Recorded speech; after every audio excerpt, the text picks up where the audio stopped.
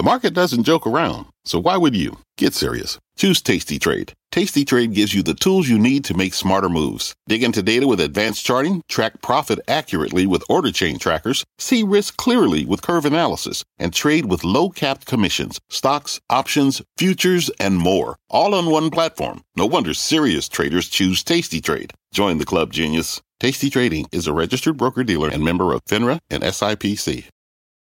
Homes.com knows that when it comes to home shopping, it's never just about the house or condo. It's about the home. And what makes a home is more than just the house or property. It's the location and neighborhood. If you have kids, it's also schools, nearby parks, and transportation options. That's why Homes.com goes above and beyond to bring home shoppers the in-depth information they need to find the right home. And when I say in-depth, I'm talking deep. Each listing features comprehensive information about the neighborhood, complete with a video guide. They also have details about local schools with test scores, state rankings, and student-to-teacher ratio. They even have an agent directory with the sales history of each agent. So when it comes to finding a home, not just a house, this is everything you need to know, all in one place. Homes.com. We've done your homework. My mission is simple, to make you money. I'm here to level the playing field for all investors. There's always a bull market somewhere, and I promise to help you find it. Mad Money starts now. Hey, I'm Kramer. Welcome to Mad Money. Welcome to Kramerica. Other people make friends. I'm just trying to make some money. My job's not just to entertain, but to put it all in context. So call me at 1-800-743-CNBC or tweet me at Jim Cramer. Everybody loves to obsess over the macro.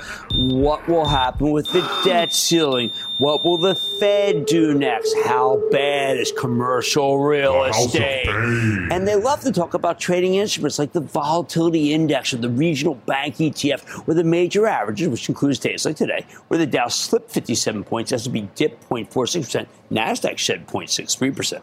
Of course, you need to have your view of this big picture stuff, and I don't deny it, because there are long-standing patterns that are impossible to ignore. Lower interest rates do tend to drive stocks higher. The volatility index tends to spike when there's uncertainty over the debt ceiling negotiations. You're not going to learn anything from me on that. But at the end of the day, I still believe the best money can be made by picking individual stocks. So many experts will tell you to stick with index funds. They argue you'll never be LeBron James, so just stay in the stands and bet on a basket of basketball players, regardless of how good they are. You never know which of the 500 players in the S&P will pan out. Now, that's fine. I have some index funds. You do too. But I don't buy that's everything. And I'm guessing you don't either. Or else, why would you be watching this show? It's just counterintuitive. You've got your index funds, I've got index funds, but you want to learn how to pick stocks. So that's why tonight I want to walk you through what I call the craft of finding high-quality stocks that I think can work. And I like to teach the craft. I was going to be a teacher. Instead, I took this show. See, I'm not talking, this is not about coming up with ideas. Ideas are everywhere. This is about the process of sorting through the ideas once you find them and figure out which ones are viable investments and which ones are dangerous and you need to be avoiding. So how do you find a good idea before others take it higher? Well, you need to be curious, you need to have some ingenuity, but most important, you need a process.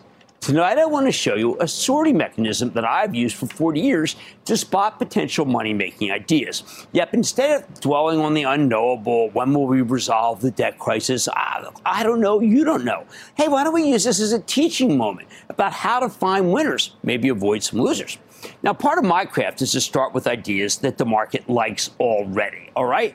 Check out the day's big winners. To do this, when I'm done my morning meeting show that I do with Jeff Marks for CNBC Investing Club members, I look to see which stocks are up the most on a percentage basis. It's something I do instinctively. Now, today when I did it, I spotted the name Trex, T-R-E-X. They used to be a frequent guest on Mad Money. Trex makes decking, chiefly out of recycled trash. About 95% is recycled trash. Now, I like the product, but that's neither here nor there. That's not what we're talking about. Trex had just reported a tremendous quarter last night, and it was up about 8% when we finished our mid-morning show. So I said, well, morning meeting, go check the things. Sure enough, 8%. Now I'm interested. Trex surprised to the upside when it reported because while there had been too much decking inventory that had depressed the price of the stuff, that glut was now gone. Trex saw a sequential improvement in its gross margin, meaning there must be stronger demand or they wouldn't be able to get higher prices for it.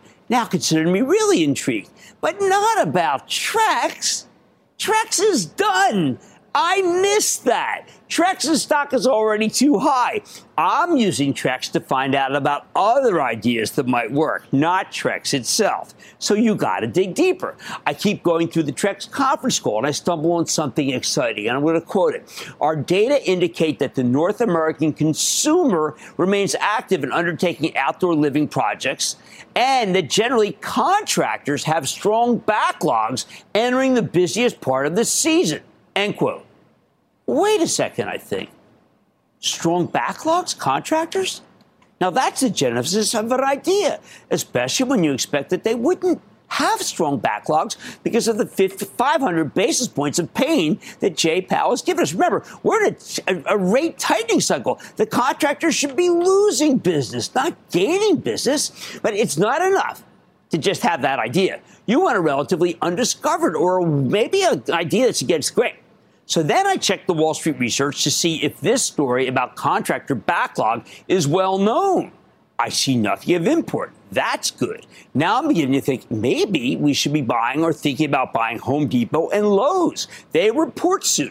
Maybe there's something there off this Trex call. Maybe one of those two could be worth buying.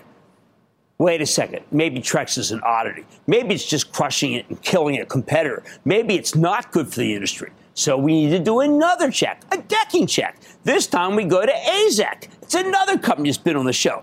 That's Trex's high-end competitor. They reported on May 4th. So I pick up the AZEK conference call and I get this quote from CFO Peter Clifford. It jumps right out of me. Quote, from a macro perspective, we are seeing a more constructive environment in our residential business year to date, while experiencing a more challenging environment for our commercial segment.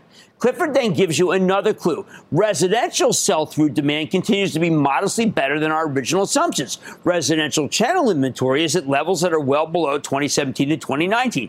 Yes, that is good. Not conclusive, but it's good to know that it's the commercial for housing, but not commercial in big buildings. Remember, we don't like commercial real estate, right? You hear that all the time. We want house construction, and we're hearing good things now from both Trex, and we're hearing it from AZEK. So now we got to figure out whether we want to buy Home Depot or Lowe's. So what do? Well, then you got to marry that information with two recent conference calls of other industries that also sell into those stores. How about Stanley Black & Decker and PPG, the paint and the coatings company? Now, these are both fantastic resources. On April 21st, PPG CEO Timothy Navish answered a question about professional paint contractors, saying backlogs have remained surprisingly robust despite everything you see in the news and despite what's happening in construction driven by labor shortages primarily, so the backlogs remain strong. Yes! That is terrific. That confirms my Trex AZEK thesis. Now we go to Stanley Black & Decker. They give us more. On May 4th in the conference call, CEO Donald Allen explains, quote, the trend around pro continues to be very healthy. We're not seeing any major shifts in that dynamic. Even as he says the consumer side, the do-it-yourself, that's tepid. So now I'm starting to think, well, I'm piecing it all together. The professional contractors working on residential homes, not commercial projects, are, contrary to popular opinion, doing quite well. Much better than expected, but not so the do-it-yourselfer. So then we go through the read-through. And this is where you really got to be thinking. Now, you process all your information. Contractors, where do they go? They tend to do most of the shopping at Home Depot. Lowe's is more consumer. They do more do-it-yourself. Although CEO Marv Ellison's been working hard to bring it in the more pros. Still, if you want to bet on contractors who do home refurbishment and home construction, you've got to be betting on Home Depot. So could there be a good trade here going in earnings? Only if our thesis runs contrary to current Wall Street research, because otherwise it'll already be pricing the stock. Are people thinking like I am? No, because I've checked Wall Street research for both Home Depot and Lowe's, and it's astonishingly negative. And as a matter of fact, there have just been two reports that have just come out saying, you know what? They're not doing well. Remember, if everybody already liked Home Depot, there's no opportunity. This research indicates a distaste for the stock, and that may create a terrific setup. Now, nothing can be done in a vacuum. You don't want to just slap on a trade because you finished your work. Home Depot reports on the week of the 16th. That's the catalyst. But we're still a week away from the 16th. Between then and now, we're going to get some negative story, right, about the debt ceiling, some bear raid, maybe on a regional bank. You could drag the whole market down. Based on my work, I'm tempted to wait for that pullback and use it to buy the stock of Home Depot for a trade. Right now, stock's on the cusp of having a 3% yield. It's got a $15 billion buyback. I like that trampoline. Then I checked the chart. Yes, the chart. I can see it's at a crossroads. A potential head and shoulder could be developing. But if the stock holds right here and then turns up slightly, then the pattern changes to something more hospitable. I care enough about the charts to look, if only because so many traders take their cue from them. So let's bring it all together. Here's what I do. If you want to trade at all, don't forget this kind of short-term bet is totally optional. I am using it to demonstrate the process of low-risk idea generation. You want to wait a couple of days to see what happens. But if we get a market-wide sell-off sends the stock of Home Depot lower, then I would be sorely tempted to buy it ahead of the quarter once I've gone through this checklist. Bottom line, there's something more important than buying Home Depot that I'm demonstrating to you. I'm demonstrating to you the craft itself. I can't guarantee a win with this one. Maybe the whole exercise produces nothing, like fishing without a catch. Can't win them all. But if you can get into Home Depot at a lower level based on the exercise that I just went through, let me tell you something. It could very much be worth a shot. And that's how it's done. Joe in New Jersey. Joe. Hello, Mr. Cramer. Thank you for taking my call, and thank you for all that you do for us and for especially stressing on the importance of diversification. Absolutely. We have to. That's why I like S&P funds, but I also like individual stock picking. How can I help? I've owned Qualcomm for a couple of years now, and with their weakness in sales to Apple, should I still hold on to it? I don't want you to own that stock. I listened to Skyworks last night. Skyworks is a good company, much better than Qualcomm. Qualcomm, I think, is doing quite poorly. They talk a big game, and I got to tell you, here's my word on Qualcomm. Actually, it's 3 words. Sell, sell, sell. I can't guarantee you win with what I just went through with the stock of Home Depot, but I do believe in getting the stock at a lower level after the process that I showed you. It might be very much worth a shot. Mad Money tonight. Speaking of stocks at lower levels, Xponential Fitness is behind all of your favorite boutique fitness brands. Maybe after pullback, the stock could be investable. Let's work it out together. I'm checking with the CEO. Then how could the strength of the dollar impact a host of assets from stocks to commodities? I'm going to go off the charts to find out, and you will be surprised about the answers. Yesterday, by the way, I told you that travel and leisure is one of the sectors showing strength amid uncertainty. So could boating fit into that thesis of trying to figure out whether we still have some economic activity here? Let's get a read on the space with the CEO of Brunswick. So stay with Cramer. Don't miss a second of Mad Money. Follow @Jim Cramer on Twitter. Have a question? Tweet Cramer. #MadTweets. Send Jim an email to madmoney@cnbc.com or give us a call at 1-800-743-CNBC. Miss something? Head to madmoney.cnbc.com. The spirit of performance defines Acura, and now it's electric. Introducing the all-electric ZDX, Acura's most powerful SUV yet. While what powers their cars may change, the energy that makes Acura never will. Crafted using the same formula that brought them electrified supercars and multiple IMSA championships, the ZDX has track-tested performance that packs an energy all its own. With a premium Bang & Olufsen sound system and up to 313-mile range on a single charge, and a Type S variant with an estimated 500 horsepower, the ZDX is everything they said electric could never be. It was built with the driver in mind, just like Acura's been doing since the beginning. We could talk all day, but the only way to experience this electric performance is to drive it yourself. Unlock the energy and order yours at Acura.com. Fact. Running a business is not getting easier on your wallet. With higher expenses on materials, employees, distribution, and borrowing, everything costs more.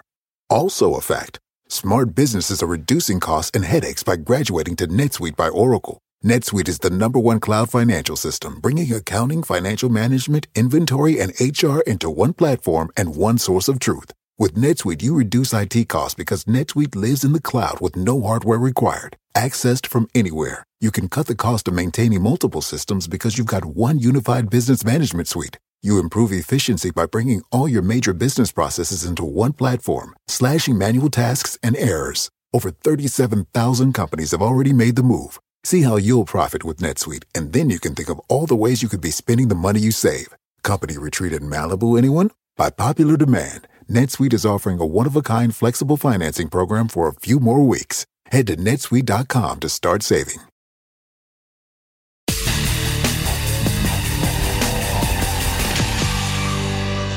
What do we do with Xponential Fitness, the house of niche gym brands with a once great stock that, I don't know, is pulling back lately? Now, look, I've been recommending this one repeatedly, and it's still up roughly 30% since we last spoke to the CEO in November. Unfortunately, the stock's now pulled back a quick 12% over the past week. Why?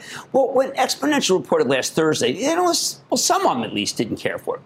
It was a mixed quarter, but I don't think it was a bad quarter. The earnings per share came in light, 2-cent loss. Wall Street was looking for 16-cent gain. We're going to go into that. They also put up 20% same-store sales growth. That's what I care about. People are only expecting 15%. Still, given how much the stock had run going into the quarter, that's what the issue was. Because anything less than perfection was going to cause a sell-off. So is it safe to circle back, or do we need to be concerned?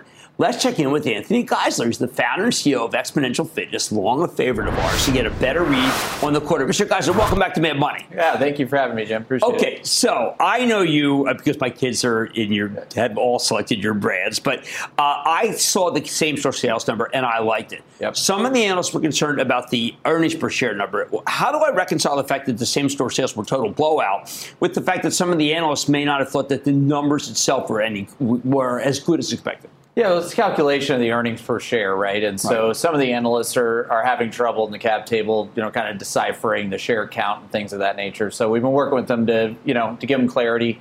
But the business, you're right, the same store sales up 20%. They're up 17% in Q3 and Q4. So to be up 20% on the back of that is phenomenal because it used to comp at 8% pre-COVID. Right. Now, I think some of that is you support your brands, but also people need to realize you're not putting 10 of your brands within the same mile of each other. You have very strict rules. For instance, if I wanted to be, let's say I wanted to be in Stride Fitness, or I wanted to be in Yoga 6 or Club Pilates, you won't let another 3 Club Pilates be next door to me. Yeah, no, we don't do that. We're very strategic about what we do. We're only selling a little over 1,000 Club Pilates nationwide, and we've got about 850 of those open today. And so continuing to push on the AUVs of Club Pilates, which started at $250,000 originally and have more than tripled over the last several years. Now, you also, for people who want to do it at home, they can do it at home, so they don't have to go, because some of the stores are small, but you like that, right? I mean, you like the boutique nature of your gyms. Absolutely. The average store is about 1,500 to 2,000 square feet, so they fit great in grocery-anchored retail shopping centers. And, we do have a digital offering that's really to be omni-channel. We want to match wherever our customer is, whether they're on Princess Cruises in front of an LG television, at a Hyatt, a Hilton, or are working out in our 4-wall. So now your pipeline would indicate to me that, and tell me if I'm wrong, you got to be straight with me on this, that you must be a much sought after tenant at a lot of these real estate investment trusts, strip malls, and regular shopping centers, right? Absolutely. I'll be at the ICSC show in a couple weeks here out in Las Vegas, and for instance, during COVID, we signed 500 leases. We still opened 350 stores. So how many other places closed of your competitors, without naming the competitors, closed during COVID? About 30% of the market closed. We grew by about 35% during the same time period. Okay, so somebody's listening right now, and they said, well, you know what? I like that. I want to have a BFT. It's not that simple, is it? There's a long process before you can get it. Go through the steps. I thought that was very interesting. Yeah, I mean, sure. Of course, we're doing background checks, liquidity checks, and things like that. There's calls with me. I actually did one from the floor of the stock exchange today with all prospective candidates that are in the pipeline for this month. But they get on calls with franchisees, with team and management. We bring them out to our Southern California headquarters. They spend 2 days there. So we get to know them. They get to know what they're going to have to do over the next 6 months as a franchisee. So it's not a sales process, an education process, so that everybody goes into it eyes wide open at what they're doing. But you do expect, you've been since 2015, there have been some stores where it's like 600 that have closed. But that's not so bad given the fact that how many you have. We've actually never had a closure. Well, the term there's that it's not a closure so much as that you've had guys who It was a footnote that said 600. Oh, so they'll transfer. So people will transfer their rights. So they may open 1, 2, or 3 and then sell off their 4th right or something like that. So if I open one and I don't want it, I can then sell it back to you or sell it to somebody else? Yeah, so we just do those transfers as people sell out of the system. Much like people buy a stock and they may be in it for 3, 4, 5 years and they sell it to someone else. Someone might buy it for X and buy it. So, Now, have you ever had to terminate anybody? No, we'll terminate people that haven't gotten open in time, right? Okay. But as far as people that are open, they typically will just transfer to somebody else. They may be in the business for a couple of years, and they typically sell at about 3.5 to 4 times EBITDA. Okay, all right, so somebody gets someone's money, because I think this is such a great business model. I would presume that if I could meet your criteria and I had your money, I might be buying a stock, basically, at $250,000 that could go to $800,000. These have all appreciated under your watch. Correct, absolutely. So then why, I don't know, I guess the analyst didn't understand the what you said, the share count, because to me, this remains just a fabulous business. And it's because it's boutique, it's very different from the other guys. And your franchisees are very well capitalized. Yep, absolutely. And we only accept about 2% of the lead flow that comes through. So we're really dealing with the best of the best from day one and then supporting them, putting them in great locations and growing AUV. All right, so I would be clear, the 600, I can flip. Yeah. I can make even more money on the way out. Yes, absolutely. It's a business like any other business. You buy it, you grow it, and then it's not really. Most of the other franchisees do not make a lot of money. They do well, but they can't buy and then make. This is an extraordinary model. Yeah. All right, I want to thank Anthony Geisler. He's the Xponential Fitness founder. Now, we've had so many of these come public, founder NCO, and very rarely have I ever said that it's worth owning the stock. And this is one of those cases. Mad Money's back after the break. Coming up, a new take on the value of a dollar? Cramer goes off the charts to track the USD. Next. Hi, I'm Cyndi Lauper. My scalp was covered with psoriasis, which could lead to psoriatic arthritis. But Cosentyx treats both. Cosentyx secukinumab is prescribed for adults with moderate to severe plaque psoriasis 300 milligram dose and adults with active psoriatic arthritis 150 milligram dose. Don't use if you're allergic to Cosentyx. Before starting, get checked for TB. Serious allergic reactions, severe skin reactions that look like eczema, and an increased risk of infections, some fatal, have occurred. Cosentyx may lower ability to fight infections, so tell your doctor if you have an infection or symptoms like fevers, sweats, chills, muscle aches, or cough, had a vaccine or plan to, or if IBD symptoms develop or worsen. Learn more at Cosentyx.com or 1-844-COSENTYX. Cosentyx works for me. Ask your doctor about Cosentyx. When you're hiring, the best way to search for a candidate isn't to search at all. Don't search, match with Indeed. Indeed is your matching and hiring platform with over 350 million global monthly visitors, according to Indeed data, and a matching engine that helps you find quality candidates fast. Use Indeed for scheduling, screening, and messaging to connect with candidates faster. Plus, 93% of employers agree Indeed delivers the highest quality matches compared to other job sites, according to a recent Indeed survey. Leveraging over 140 million qualifications and preferences every day, Indeed's matching engine is constantly learning from your preferences. Join more than 3.5 million businesses worldwide that use Indeed. Listeners of this show will get a $75 sponsored job credit to get your jobs more visibility at Indeed.com/madmoney. Just go to Indeed.com/madmoney right now and support this show by saying you heard about Indeed on this podcast. Indeed.com/madmoney. Terms and conditions apply. Need to hire? You need Indeed.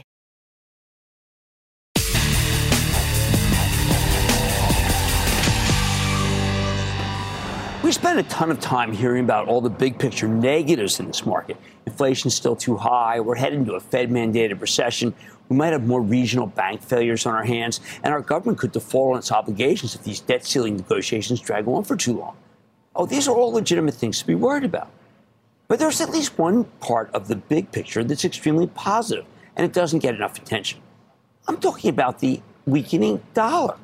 American companies that operate overseas love nothing more than a weak currency because it means their foreign revenues can translate back into more dollars. We've had a strong dollar for a long time. Plus, a weak currency makes our manufacturers more cost competitive versus their overseas competitors. Most important, though, when the dollar goes down, stocks tend to go up. That's why tonight we're going off the charts with the help of Carly Garner. She's a brilliant technician. She's the co-founder of DeCarly Trading, and she's the author of Higher Probability Commodity Trading, and she's our resident currency and commodities expert. For months, Garner's been telling us that as long as the greenback gets hit, stock prices should keep heading higher.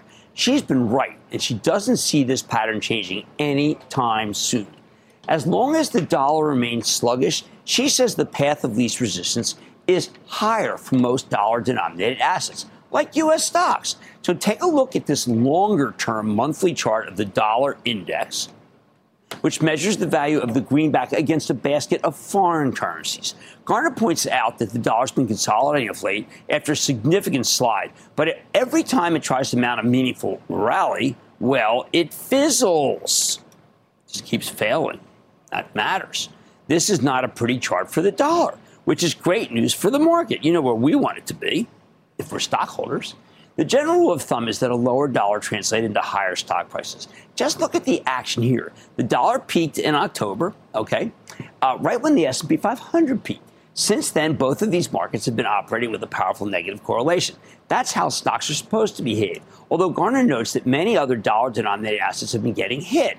Agricultural commodities, crude oil, and natural gas have all gone down in lockstep with our currency. At some point, though, Garner thinks commodities will need to be repriced higher simply to account for the weaker dollar. She's betting that happens sooner rather than later. At the same time, she sees stock prices continuing to get a boost from these currency fluctuations.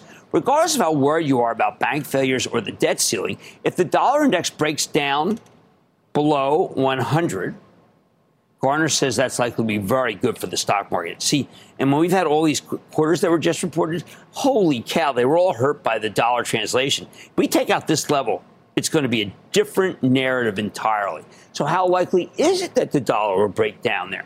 Looking back at the history, the dollar index entered a bear market in the early 2000s. Now we go all the way back here. And that didn't end until reaching the low 70s before the financial crisis. Garner believes it's no coincidence that the great bull market in stocks and commodities came in and right around the time the dollar bottomed in 2008. And that's when we had this major rally. The dollar is so important. Now, today, the dollar index is a little over 100, which is still relatively expensive by historical standards, even after the big decline since last October. Garner thinks the dollar index will dip down to 98 sooner rather than later. That would be, just a little drop right here.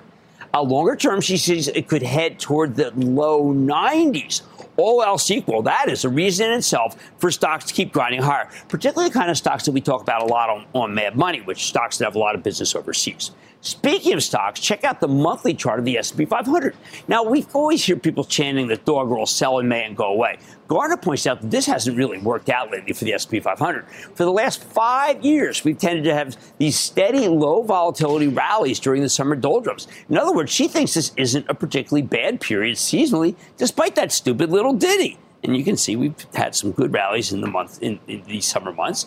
At the same time, when you look at the S&P futures traders, they are sitting on one of the largest net short positions in history. In other words, people have bet very aggressively against the stock market. So if we get any lift at all, Garner expects that to fuel a wave of short covering, which would then lead to an even bigger upside. Her initial upside target puts the S&P futures at 4270, right here. We've got to break out above that level. She thinks it get very, very exciting. Longer term, Garner wouldn't be surprised if the S&P 500 makes its way to 5,070. I do not know a single strategist who thinks it can go that high. I know it might sound crazy to you. There's so much that's wrong with our economy, and practically everybody you hear from has been unrelentingly negative about the market. But for Garner, that pervasive negativity is one more reason to bet on a big rally, because rallies are what you get when there's nobody left to sell. That would be some target. Okay, so how about the price of oil? You know she talks about oil quite a bit. Given that crude's fallen to $72 and change, isn't that a horrific signal for both the economy and the stock market? Don't we always associate that with recession? Not so fast. Take a gander at the monthly chart of West Texas Intermediate crude, okay? We saw a big meltdown in oil last week. Boom. But for Garner, that's less about the fundamentals and more about traders being caught on the wrong foot. Tons of money managers bought oil not too long ago when we heard about those OPEC production cuts. Remember, we had that big spike on that? Then they got spooked out of their positions on the way down. Now, though, Garner expects them to scramble to get long again between the weaker dollar and OPEC's production discipline. She's feeling very bullish on oil. Again, something that most people don't feel like. Ever since the shale revolution, and you can see post-fracking, ever since the shale revolution, OPEC hasn't had much influence over oil prices. There was too much cheap crude coming from America, which is how we ended up with a horrific multi-year bear market from 2014 through the beginning of the pandemic. So that's when you have to think about that. That's the multi-year bear market. As Garner sees it, OPEC struck back in early 2020, flushing the market in order to deter all those shale producers from spending more money drilling here. They basically scared American oil companies into being disciplined about their production, of which they still are. These days, she thinks $60 or so oil is the OPEC pain threshold. That's where they'll step in to cut production and boost prices in a serious fashion. You can see that's become the longer-term floor of support on the monthly chart, okay? So she's very bullish on oil right here. I am, too. We've been buying some for the Chapel Trust. You can follow that if you belong to our CNBC Investing Club. You'll be seeing we put some money to work in oil. The bottom line, the charts as interpreted by Carly Garner are crystal clear. A weaker dollar tends to be terrific for dollar-denominated assets like stock, and that's exactly what Garner's expecting. As long as the greenback doesn't make a comeback, remember, she's bearish on the dollar, she thinks it'll be difficult for the S&P 500 to trade dramatically lower, and even oil prices should get a nice currency-related boost. Amid all the economic chaos, it's good to get back to basics, isn't it? And right now, the basics are surprisingly favorable to the stock market. Again, what are we trying to do in Mad Money? We're trying to cut against the conventional wisdom that the market must go down here because we don't have enough indicators in our own world that say that should happen. Let's go to Ricky in Pennsylvania. Ricky. Yeah, Jim, how are you, buddy? I am good, Ricky. How about you? I'm doing great. Fantastic. How can I help? How you feel about Varner?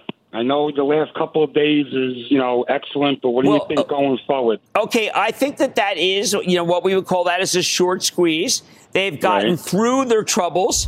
I would say that a lot of these heavily shorted names are getting a little bit of a lift here, and that Carvana can go up a little bit higher. But remember, we don't like stocks that are losing a lot of companies that are losing a lot of money. So, Ricky, my advice is you can ride that a little bit longer, but it is losing a lot of money, so that's not our cup of tea. Let's go to Dee Dee in Florida. Dee Dee. Hi, Jim. Love your show. Oh, thank you, Dee Dee. And I want to thank you and your staff for helping us navigate this turbulent market. Oh, thank you. My staff is so fabulous. How can I help? Well, I bought DocuSign in April of 2020. I'm down 53%. My question is, hold it or fold it? I think that this is a company that has weathered a lot, frankly. And like a lot of stocks, like a Carvana, like an Upstart, like an Affirm, like a Shopify, I think that they've been through enough. And because they're starting to make money, like DocuSign, like DocuSign's about to, I'm not as negative. I think DocuSign can go up after being down 27% last year. I think it'd have a 10% move. But at that point, guess what? You're going to have to go. All right, I'm describing a lot of stocks that people are heavily shorting, and I don't think that they're going to go down as much as people think because I like the market. All right, the charts as interpreted by Carly Garner tell us that the weaker dollar tends to be terrific for stocks, one of the reasons why I wanted to bring her work to you tonight. Amid all the economic chaos, it is good to get back to basics now and then. And right now, the basics are surprisingly favorable to the stock market, and there are too many people who are shorting it. Now, there's much more Mad Money ahead, including my exclusive with Brunswick. Now, there's a stock that should be down a lot, boating. Boating is one of the hottest recreational activities during the pandemic. So now that the world has returned to normal, where does the industry stand during a rate cycle tightening? I'm talking to the CEO. And nobody ever made a dime panicking. I'm giving you a plan on how to apply one of the biggest lessons to this market. And all your calls rapid fire in tonight's edition of the Lightning Round. So stay with Cramer.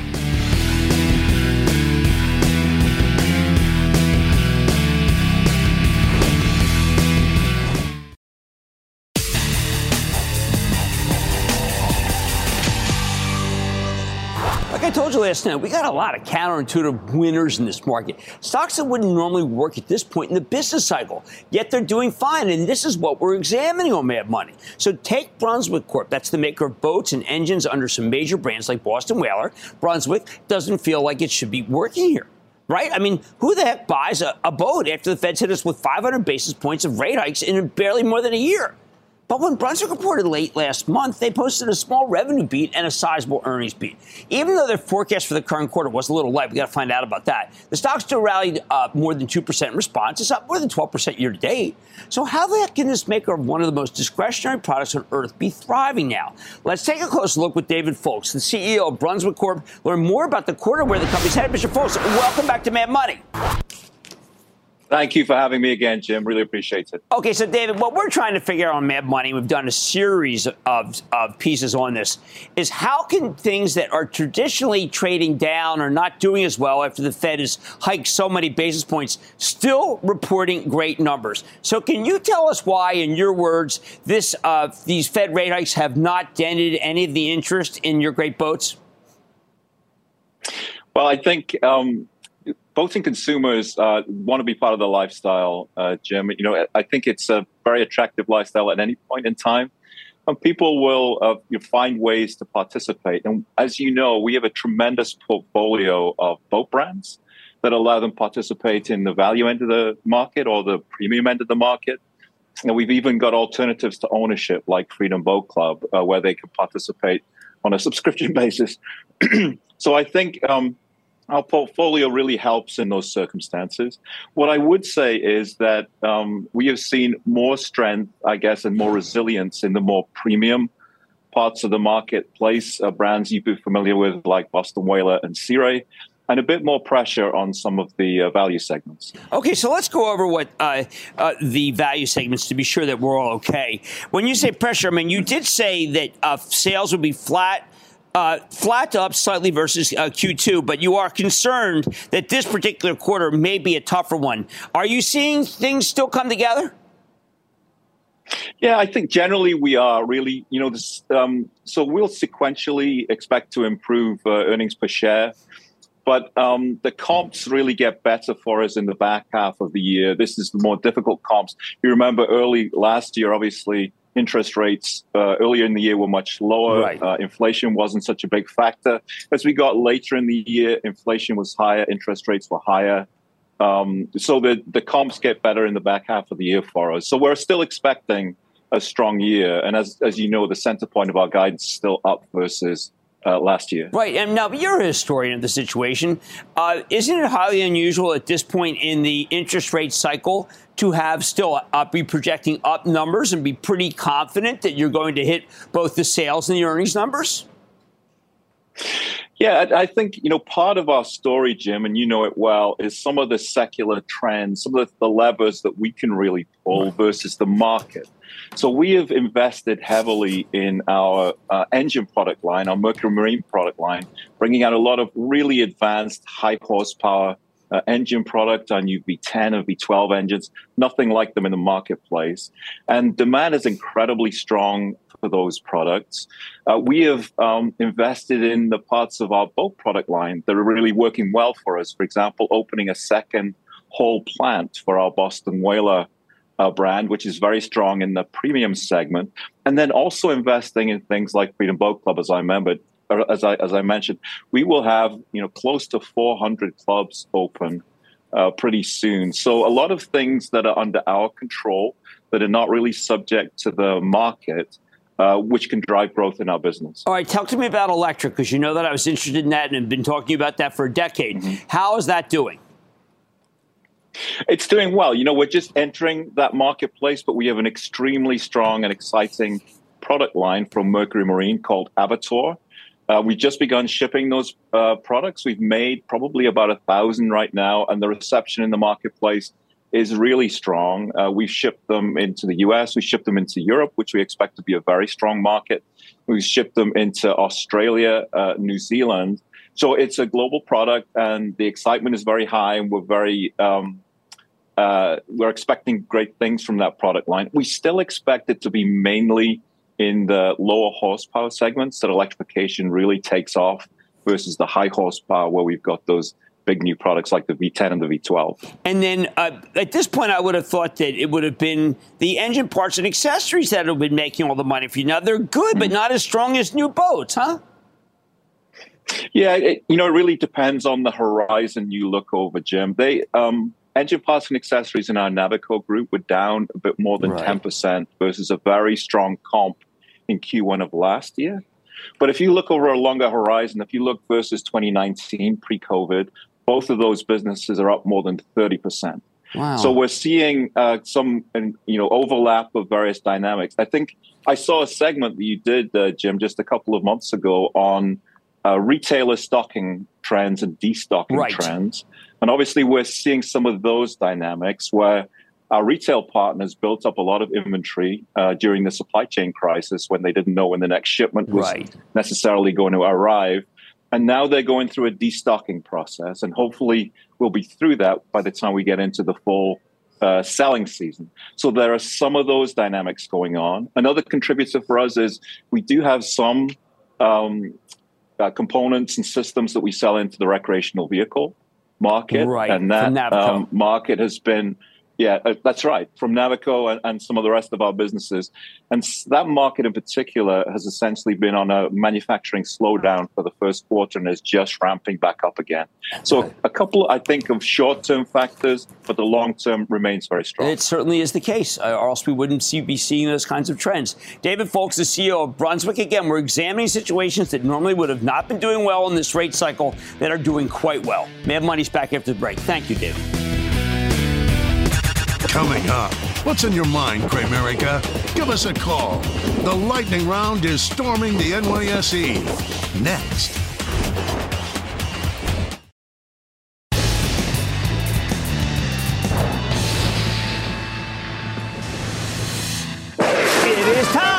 It's time for the lightning round. Remember, that's where Ralph goes one of those same minutes. Just because something we play the sound.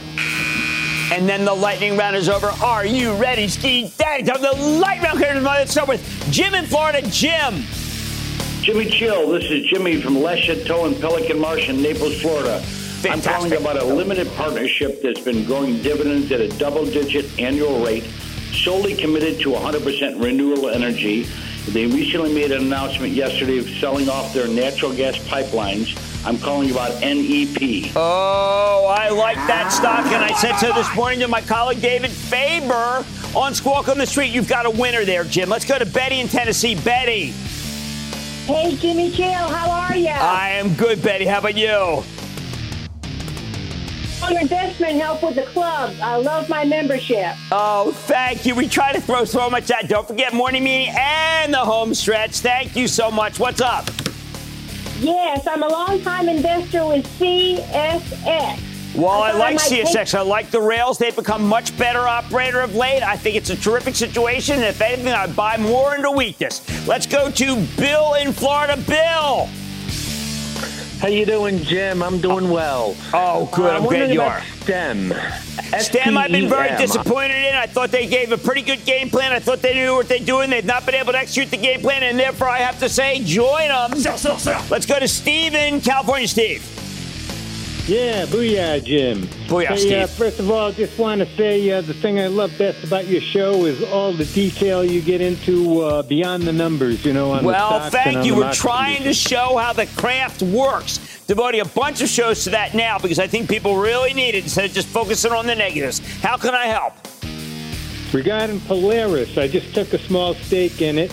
Well, it's a discretionary play. I don't feel that good about discretionary plays. However, they've been doing better than I thought, although I don't want to pull the trigger on Polaris. Let's go to Michael in Vermont. Michael. Cream Dog, how you doing, man? I am doing well. How about you? Oh, I'm doing great right now. I'm calling. I made some great money last week from Wingstop. Wingstop's a winner. I like Wingstop. Okay, go ahead. Wingstop's great. What about your friend Karen's favorite internet security play, FTNT? I like Fortinet very much. Now, the club owns Palo Alto Networks, but Fortinet is absolutely a terrific company. I've liked it for ages. Let's go to Michael in Minnesota. Michael. Hey, good afternoon, Jim. Thanks for taking my call. Of course. I'm glad you're on the show. What's happening? Say, I'm interested in a small cap Israeli company that has a digital ad contract with Microsoft and Bing ChatGPT. Perion. Your thoughts? I don't know it. I don't know this, Perion. I will have to do more work and come back to you. Let's go to Bill in North Carolina. Bill. Bill? This is Chris from Dallas. Oh, I'm sorry. Chris in Dallas. How are you? My bad. What's up? Good. Hey, Jim, long-time listener, second-time caller. Excellent. Got a question about SoFi. I've been an investor and a customer for years. Well, I got to tell you, SoFi I am so beleaguered by regional and small banks that even though I think the world of Anthony Noto, I got to sit down with Anthony face to face. This thing's killing me. And that, ladies and gentlemen, is the conclusion of the Lightning Round. The Lightning Round is sponsored by TD Ameritrade. Coming up, no need to panic if you know the company behind the stock. Cramer has a list of perennials that don't deserve the dustbin. Next.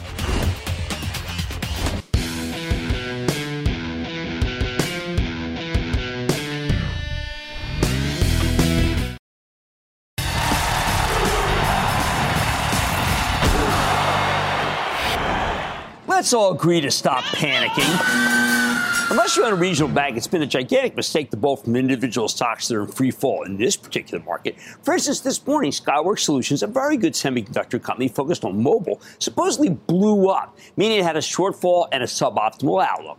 I know Skyworks pretty well. I read its conference call the way I always do, in a vacuum, without looking at the stock's trajectory to avoid contaminating my thinking. The Skyworks call can be hard to fathom because their largest client is Apple. And the first rule of Apple Supply Club is you don't talk about Apple Supply Club. The CEO can't mention Apple by name, but that's okay, as we know Apple just reported a fine quarter. So what went wrong at Skyworks? The shocker in this call, Android performed badly. As China emerged from the COVID restrictions, the entire country seems to sour on Android at once. So yeah, that was bad. But was it down 13 points bad? As Skyworks was when I finished Squawk on the Street? Absolutely not. The idea of a long-term downtrend in Android phones seems impossible unless the middle class in China simply stops spending, and that ain't going to happen. That's why Skyworks could then rebound hard from its lows, down 13 to down 5. It would have been terrible to bail down 13. That was just panic taking over, and as I always say, no one ever made a dime panicking. I felt the same way last week when I saw the stock of Palo Alto Networks, we own that one for the Travel Trust, selling off hard in response to the founding of Tenable, which is a marginal cybersecurity outfit no one ever heard of until it blew up.